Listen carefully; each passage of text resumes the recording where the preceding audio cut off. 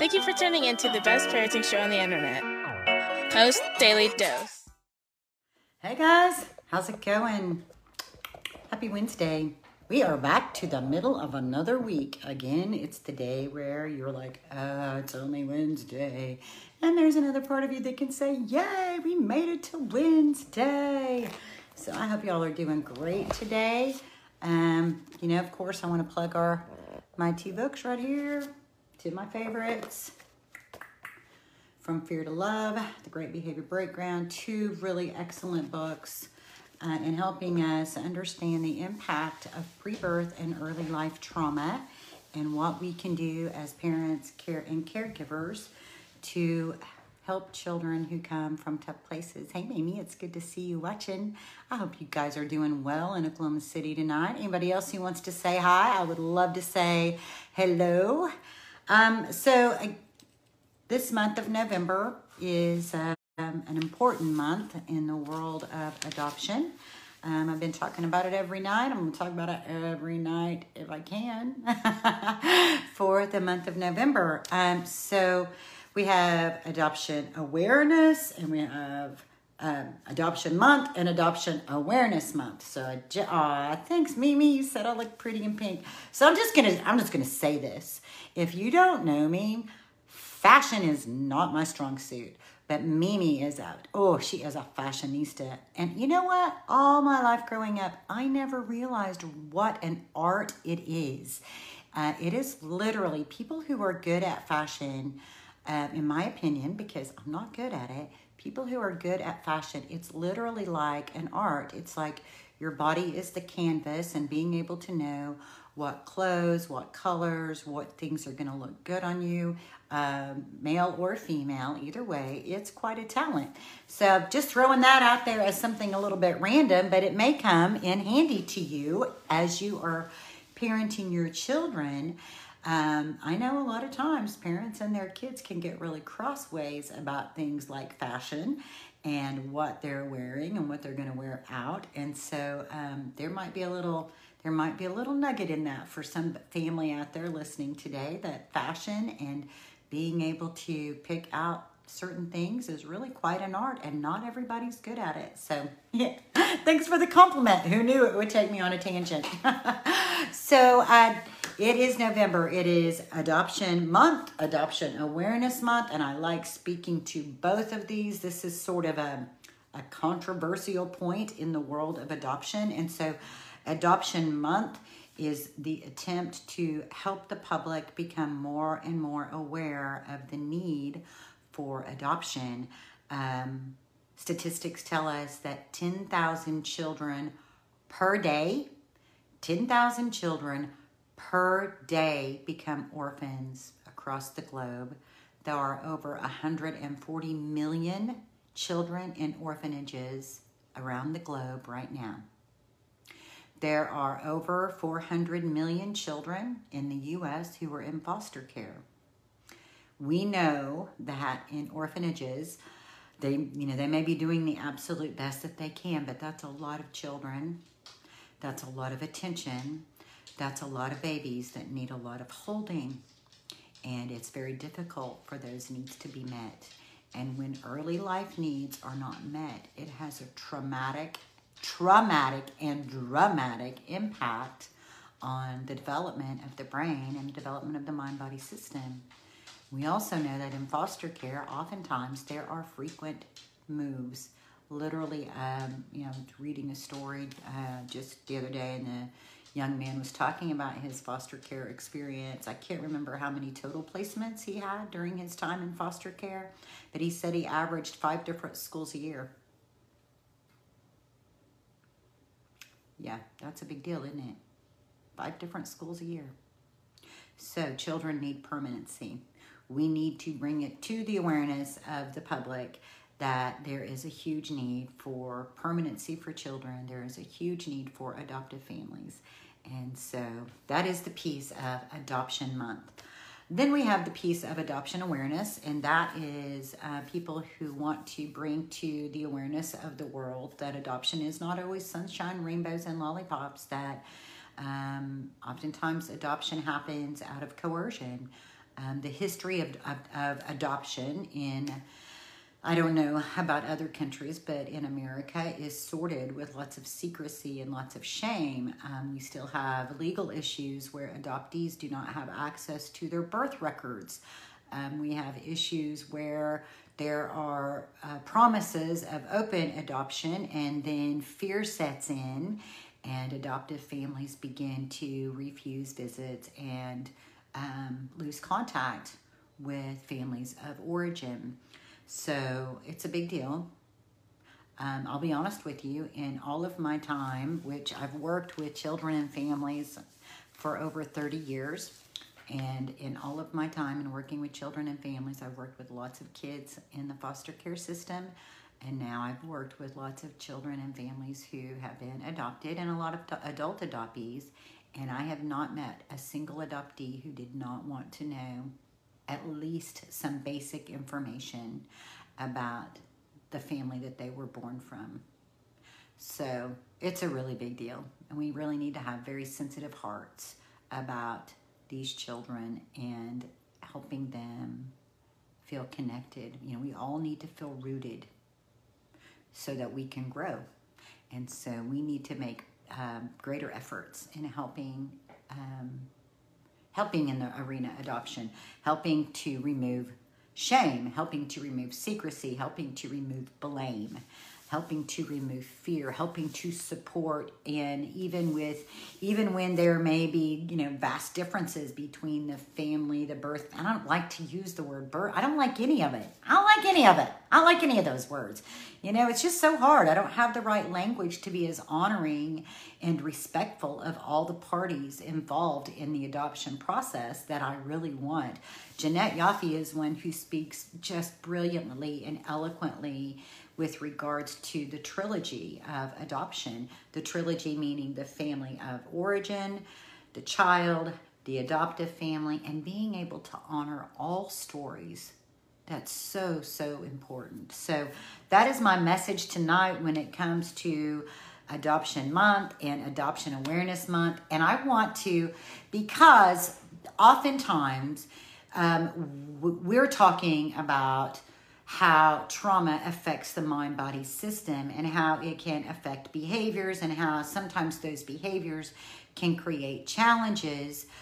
Sometimes those challenges are really just about difference, like the difference in culture. And so it's almost like this child being from a different, because every family has a unique culture. And so the child comes from a unique culture, even if it's an American family and an American adoption, the culture of the family is unique. And so sometimes we are seeing things as being difficult as parents or as teachers or professionals, when really it's basically at a baseline a difference in culture, the way things were done here versus how they were done here. There's also a piece that we really need to embrace and acknowledge, and that is that sometimes the behavior challenges that you might be finding as difficult were things that helped that person survive. And so we have to really be respectful about that. And in fact, they may come in handy later in life. I know I can just, I have permission from my son, so that feels really good. Because I don't ever want to put somebody on blast or want to talk about somebody publicly or share anything in their story without having their permission. That would be very disrespectful. And so he has, thank goodness, given me some permission to share a little bit. There were times prior to him living with me that he lived on the streets as a young boy. And so he has some really strong survival mechanisms, and he has some very creative and crafty ways of surviving. And honestly, if there ever came a time that I was in that situation, I'm going to tell you that's exactly who I'm going to call, because he knows and he loves me and I love him, and we would figure out a way to make it through. And so I don't ever want to be disrespectful about those things that they've helped him stay alive. And so, you know, that's pretty important to hold as valuable.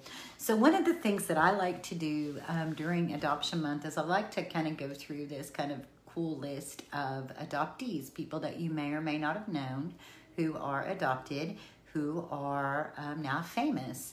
And in a way, I think it helps us to shed light on the reality that things that we may have thought might be difficulties may prove actually to be strengths later in life and gifts. So sometimes there are gifts that just have to be opened at the right time in the right place, right?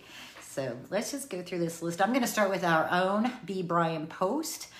He may not be world famous, but he is definitely well known in the arena of adoption. He is an author. He is a father. He's a son. He is an entrepreneur. He's a world changer. I literally say he is at least 5 years ahead of his time in all things. He stepped out. He was talking about this kind of parenting 20 years ago. And 20 years ago, when he was talking about this style of what is now called trauma-informed care, he was shunned. He was shunned by some of the very organizations who are now promoting this way of parenting. So he is definitely ahead of his time. He is a forward thinker. He's very attuned to just being able to, there's something in his makeup that allows him to step out and take great risks and feel confident in his ability to survive and to capitalize on those. I don't mean capitalize like in a negative thing, but in a way of like making the most of it, of really making things grow. So B. Brian Post, one of our first famous adoptees. I also want to give a shout out to Jeanette Yaffe. She is an adoptee. She is a creator. She is an innovator.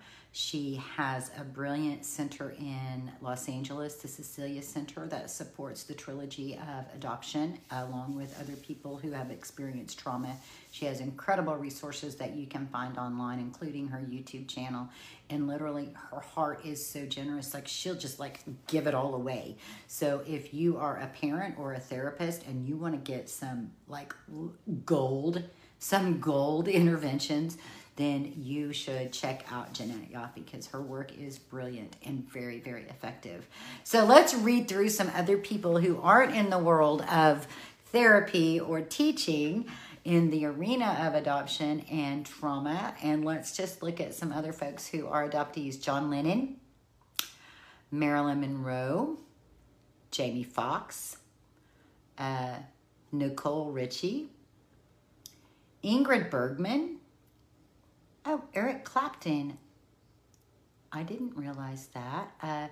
He grew up believing his grandparents were his parents and that his mother, Patricia Molly Clapton, who was 16 when he was born, that he believed that she was his sister. Wow, doesn't that sound so familiar to some of the adoption stories and ways adoption is presented in the history of the United States? Gerald Ford.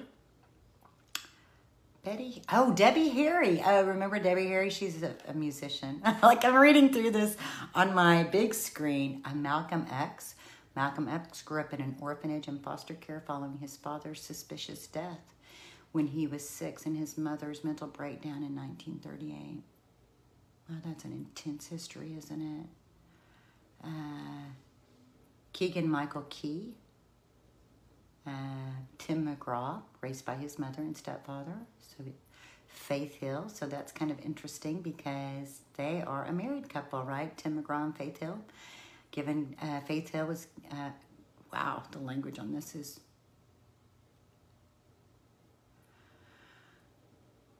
not good. Let me just say that. So I'll just tell you guys a little secret. I do this when Marley was my daughter when she was little and we would be reading out loud. I read to her at nights. And so sometimes I would come across something and I was like, man, the language of that is so harsh that I'm just going to skip over that. So I'm going to verbally edit what's written on the internet. So Faith Hill, Bill Clinton. So these are all famous adoptees. I've got a little lag time. I apologize. Nelson Mandela. Wow.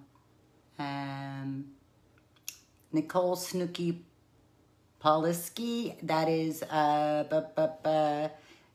can't remember. She's famous. I'm not very good at remembering who all famous people are and what they do. Truman Capote, Ice-T. Ray Liotta, Trace Cyrus, Babe Ruth. Oh my gosh, I didn't know that. Babe Ruth was raised in an orphanage, St. Mary's Industrial School for Boys from the age of 7, which is also, oh, Francis, I'll do more of these the next time because it's a very long list. But it reminds me that when I was talking last night about some of the history of adoption, one of the things that I didn't really talk about much was how during the Depression, specifically, there was a lot of adoption that took place during that time because there were large families, and literally some families could not afford to feed all of the children that they had. So there were lots of informal adoptions among family, friends, extended family. And so I know many adults who are in their like 70s and 80s who were young children during that time, who were raised by extended family, who were adopted by extended family, because they literally could not afford to feed the mouths that they had in front of them. And so, you know, all things adoption, and we're just talking about it all. We're talking about the big picture. We're talking about all these different stories. Joni, thank you. Boop, boop, 100 stars. I sure appreciate that. Boy, I'm going to tell you what, I'm glad that I could just come on today and chat a little bit about all of this and share something that hopefully feels inspiring and uplifting. I've had a big day of work today. I felt lots of pain from lots of people. And it's just nice to be able to look and also see these other incredible stories of adoptees, to know that there's lots of hope. You know, when in doubt, pull out the words of Mimi. When in doubt, the words of Faye at a post. As I sit here reflecting on my journey as a happy, anxious perspective of finally becoming a mother to a child I wanted so much, I now wonder if I'd only known then what I know now. What a difference in parenting style I would have had. I was unaware of the upcoming emotional roller coaster of being an adoptive parent. I remember how wonderful it was to hold my baby for the first time. My heart was bursting with pride. My beloved late husband, Bill, and I named our son Brian. A year after that, we adopted our daughter, Christine. Although we are all now emotionally connected, the journey was filled with strife and emotional pain. I hadn't a clue about parenting children with significant emotional needs. Many years later, many great challenges and sleepless nights later, I can look back and forgive myself for the things my husband and I did not know. We did our best, and I'm sure you have as well. For all the painful memories, there are many great ones filled with laughter, pride, thankfulness. I love my children dearly, and I'm going to tell you she does. That woman, she has a deep wealth of love for sure. I love my children dearly and always have. I'm so proud of my son. Through all the hell he has raised as a child, he has grown into an angel. I take comfort in knowing that we intuitively did many things right. One thing he has told me before that I want to offer to you is to never give up on your child, no matter what might happen and what you might go through. As long as God gives us air in the sky to breathe, there is hope. Take these words filled with wisdom, understanding, passion, and insight that my son has provided you and go claim your child's heart. As I said earlier, if only I had known then what I know now. Well, my son might not have been able to offer this book. So I hold no regrets, only hope for you and your children. That's the foreword of From Fear to Love. And sometimes I just love bringing that back out. It just helps renew hope. It helps to calm my anxious, fearful state. It helps me just to remember that love wins. Sherry, you ask if Brian's okay. Yes, he is okay. And yes, we do miss him. He is so brilliant at coming on and teaching and sharing. There's really nobody like him. I am just a mere fill-in, but his plate is extremely full right now. And one of the things that Brian and I have always committed to when it comes to teaching and sharing at this level is if it's not organic, then we just need to put it on hold. And so this is just us tag teaming so that he can catch a breath, you know, so he can have some respite. He's got a big team in California of caregivers. He's got several families he's serving. He's had some big shifts in his staff there, and so he just needed to be able to focus on what's right in front of him. And so, you know, sometimes we just have to put first things first. And so he's able to do that. And while he's doing that, I'm going to do this. So I hope I can be helpful. I know I'm not BP, and that is okay. I am just me. But remember what Brian does tell us, that in any given moment, we have two choices. We can act out of our same blueprints of stress and fear and overwhelm. We can choose to take 1 to 2 to 3 to 10 deep breaths.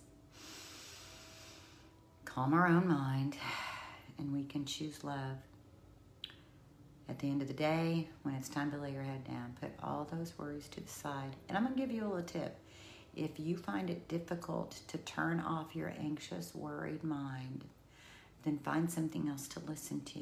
Plug something in. There are some great on Spotify. There's some great relaxation tones that are extremely effective in helping to calm your neurological system through tones. Or listen to an uplifting podcast. Listen to something that is edifying you, that is growing you in your peace and your love and your hope, because that is what is going to be needed for tomorrow. If you can picture something that's been amazing from the day, one amazing moment, blow that up in your mind and let that be what you go to bed with tonight. Much love to you guys. We'll keep coming at you. We'll see you tomorrow with another episode of Post Daily Dose. Until then, I hope you all do well. Choose love.